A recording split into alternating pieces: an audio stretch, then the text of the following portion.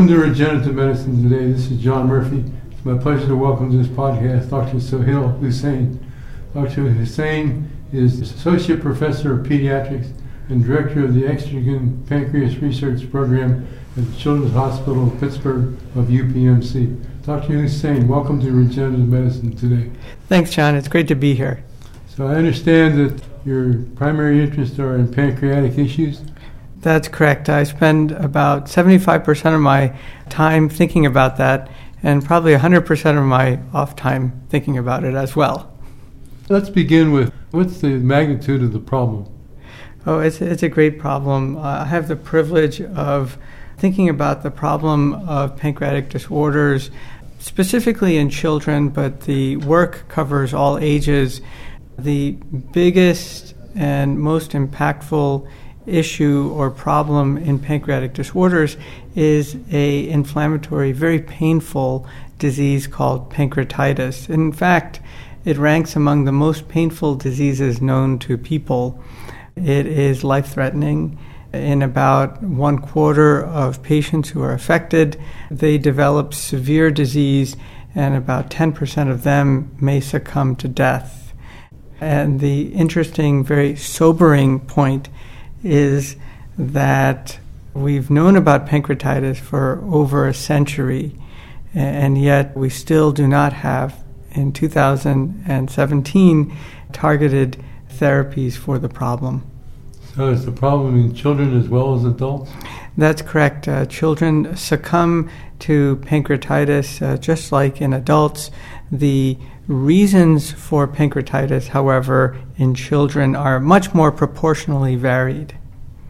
And they include problems that are common in adults, such as bile duct stones or gallstones in the bile duct of the patient.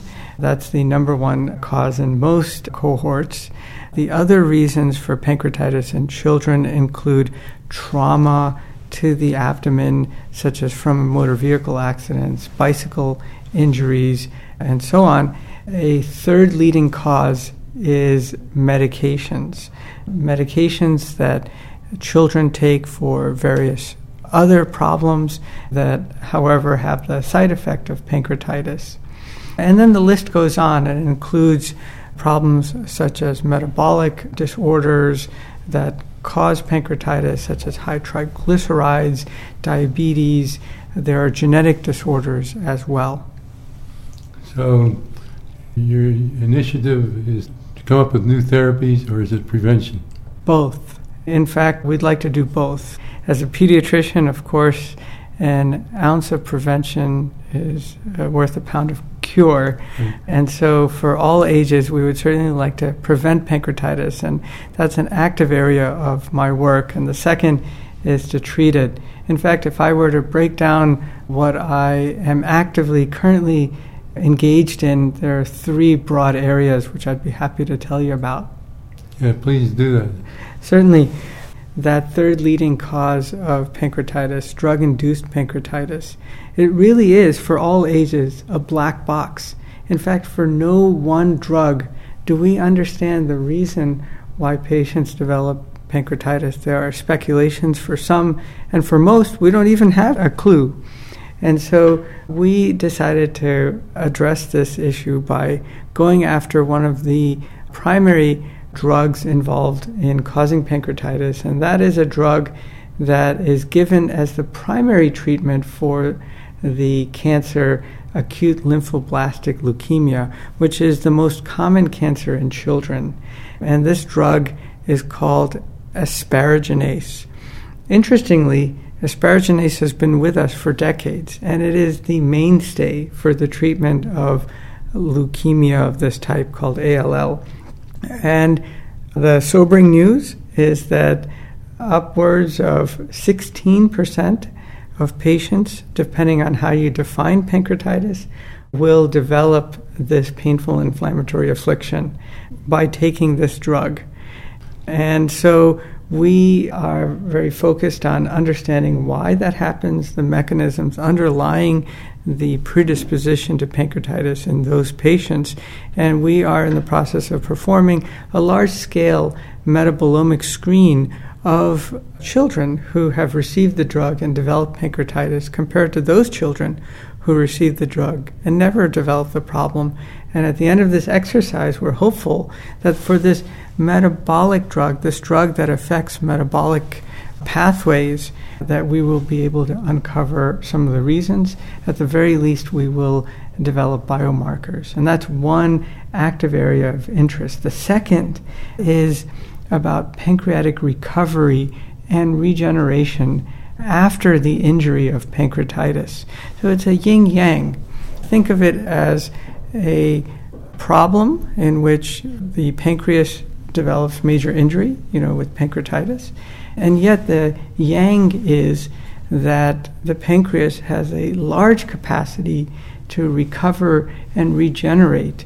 In virtually every experimental model of pancreatitis, we see a high degree of regeneration, and we believe that this happens in people as well. And we'd like to understand how it happens. We'd like to understand the factors that allow it to happen, and we'd like to enhance those factors. And so we started off by thinking about the fact that many of the native cells within the pancreas, both the epithelial cells and the mesenchymal cells, undergo a dynamic transformation during this recovery regenerative process. And often when you see dynamic transformations of cells and then reversion back to their original state, you think about changes that occur not just along the sequences of genes in our chromosome, but these dynamic changes are often conducted by epigenetic changes, or changes that are resulting from very complex proteins that affect how these genes are transcribed. And so we decided to examine that, and we were able to show that, in fact, one important protein in this epigenetic complex that mediates the dynamic transformation of these cells during regeneration is the histone deacetylases. And as a result, we are actively pursuing how histone deacetylases allow that transformation to take place, and the hope is to be able to exploit them for therapies that will overcome the inflammatory injury.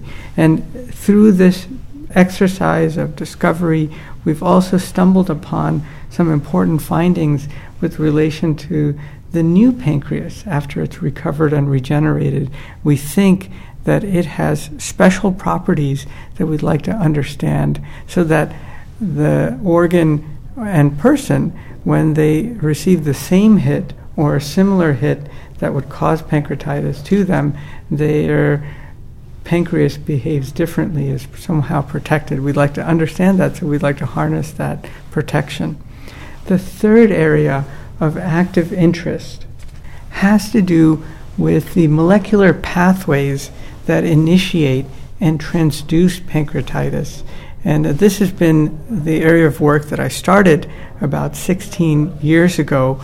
And I was interested at that time in the phenomenon that had been known for decades, which is that aberrant intracellular calcium pathways within the pancreas seem to initiate and then transduce the inflammatory change in pancreatitis. And what we first went about doing was we showed that there were some critical calcium channels that mediated the aberrant pathways compared to the physiological calcium pathways. And then more recently, we, in fact, serendipitously stumbled upon the finding that an important calcium target of this aberrant calcium pathway is a calcium-activated phosphatase called calcineurin.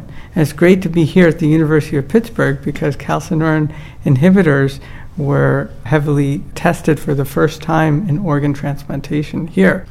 And so much of my current work has been to examine the role of calcineurin in mediating pancreatitis, and specifically calcineurin that is expressed within the epithelial cells of the pancreas. And this has led us, very interestingly, to look at prevention. So to circle back to that first question about prevention, we have recognized that there are some forms of pancreatitis that are highly predictable, and they include pancreatitis that occurs after a common GI procedure called an ERCP.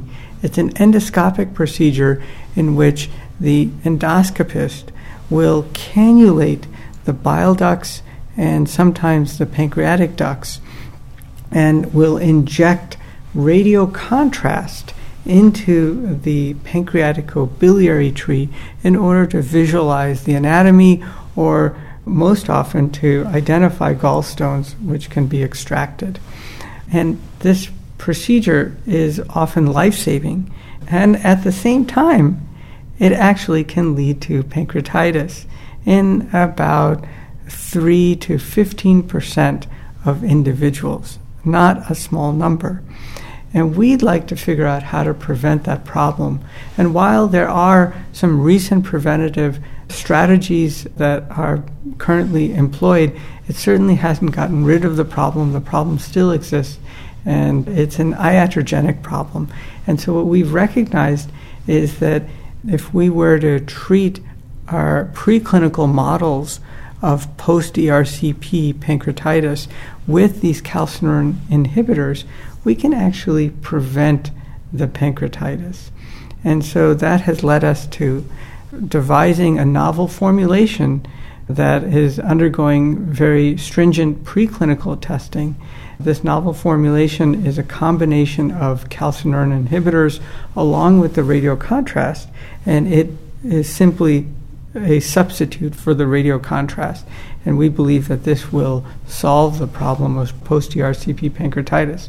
What it's also led us to think about are devices such as pancreatic duct stents, which are used to alleviate the problem of pancreatic duct tension that develops after procedures like an ERCP, and this type of tension leads to post-ERCP pancreatitis. And what we have devised is a pancreatic duct stent that is coated with the calcineurin inhibitors.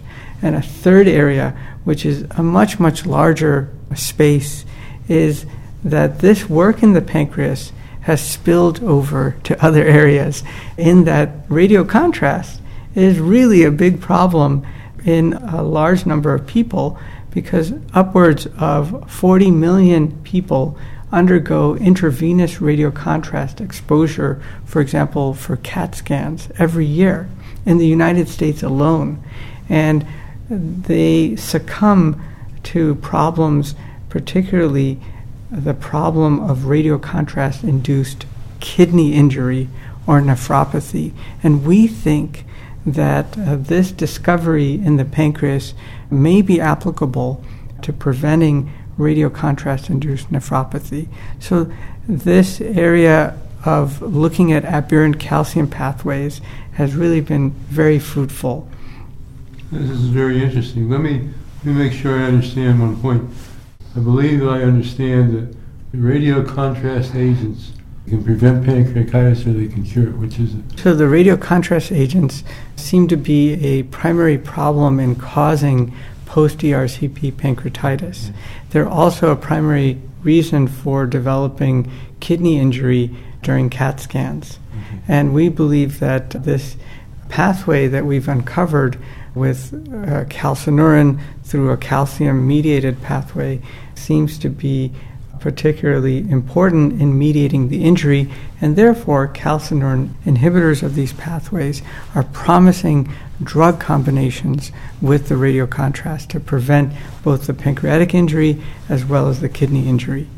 So Dr. Hussain, I understand from what you said that radiocontrast agents can be the source of the problem.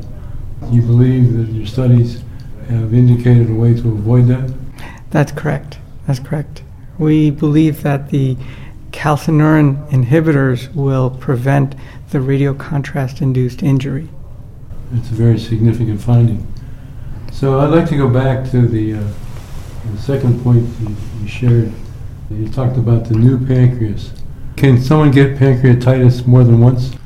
Yes, and that's often the case. About 1/4 to 1/3 of individuals who suffer from pancreatitis will have recurrence.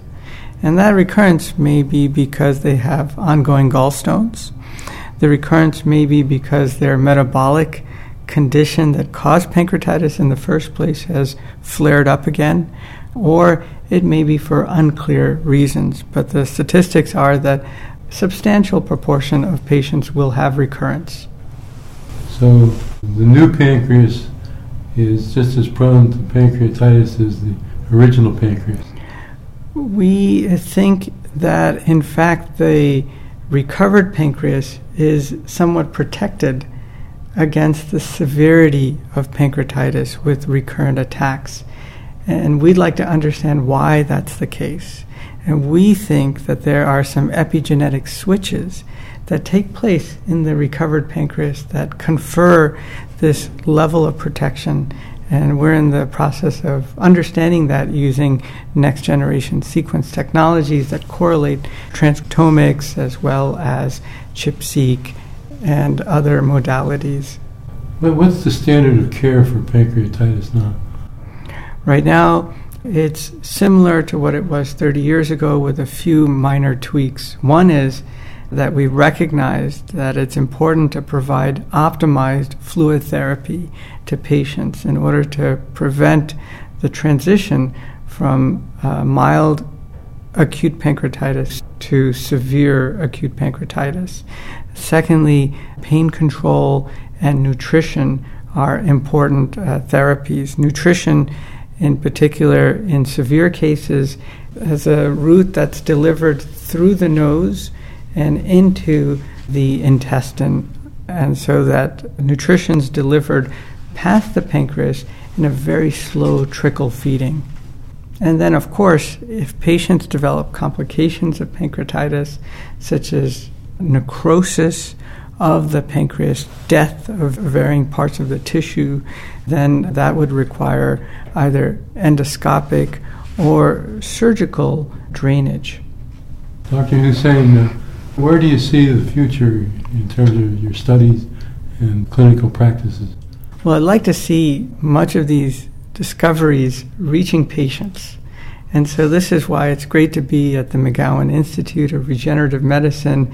It's great to be here at the University of Pittsburgh and at UPMC, because this is really a hub for translational studies. We are actively engaged with mostly investigators here at the University of Pittsburgh in advancing that preclinical work that would hopefully lead to a IND at the FDA for a novel formulation to prevent post-ERCP pancreatitis, as well as a radiocontrast-induced nephropathy. The second, I think, big area of work is to come upon treatments. And we think that if we can better understand the epigenetics that takes place in the recovering pancreas, we can harness that for further therapies. An area that I haven't touched upon, but that is a painfully debilitating problem in pancreatic disorders, is chronic pancreatitis. As opposed to acute pancreatitis, which is what we've talked about, chronic pancreatitis is where the gland, the pancreatic gland, has undergone destruction and is in many ways scarred and has a chronic inflammatory infiltrate that perpetually causes problems. And one of the biggest problems is pain in chronic pancreatitis. And one of the hallmarks of chronic pancreatitis are the emergence of these calcifications that plug up the pancreatic ducts, prevent pancreatic juice from entering the intestine, and in so doing, they cause varying degrees of pancreatic ductal tension or hypertension. And we'd like to figure out why these calcifications form and how we can thwart them in order to retard the progression of pain and suffering in these patients with chronic pancreatitis.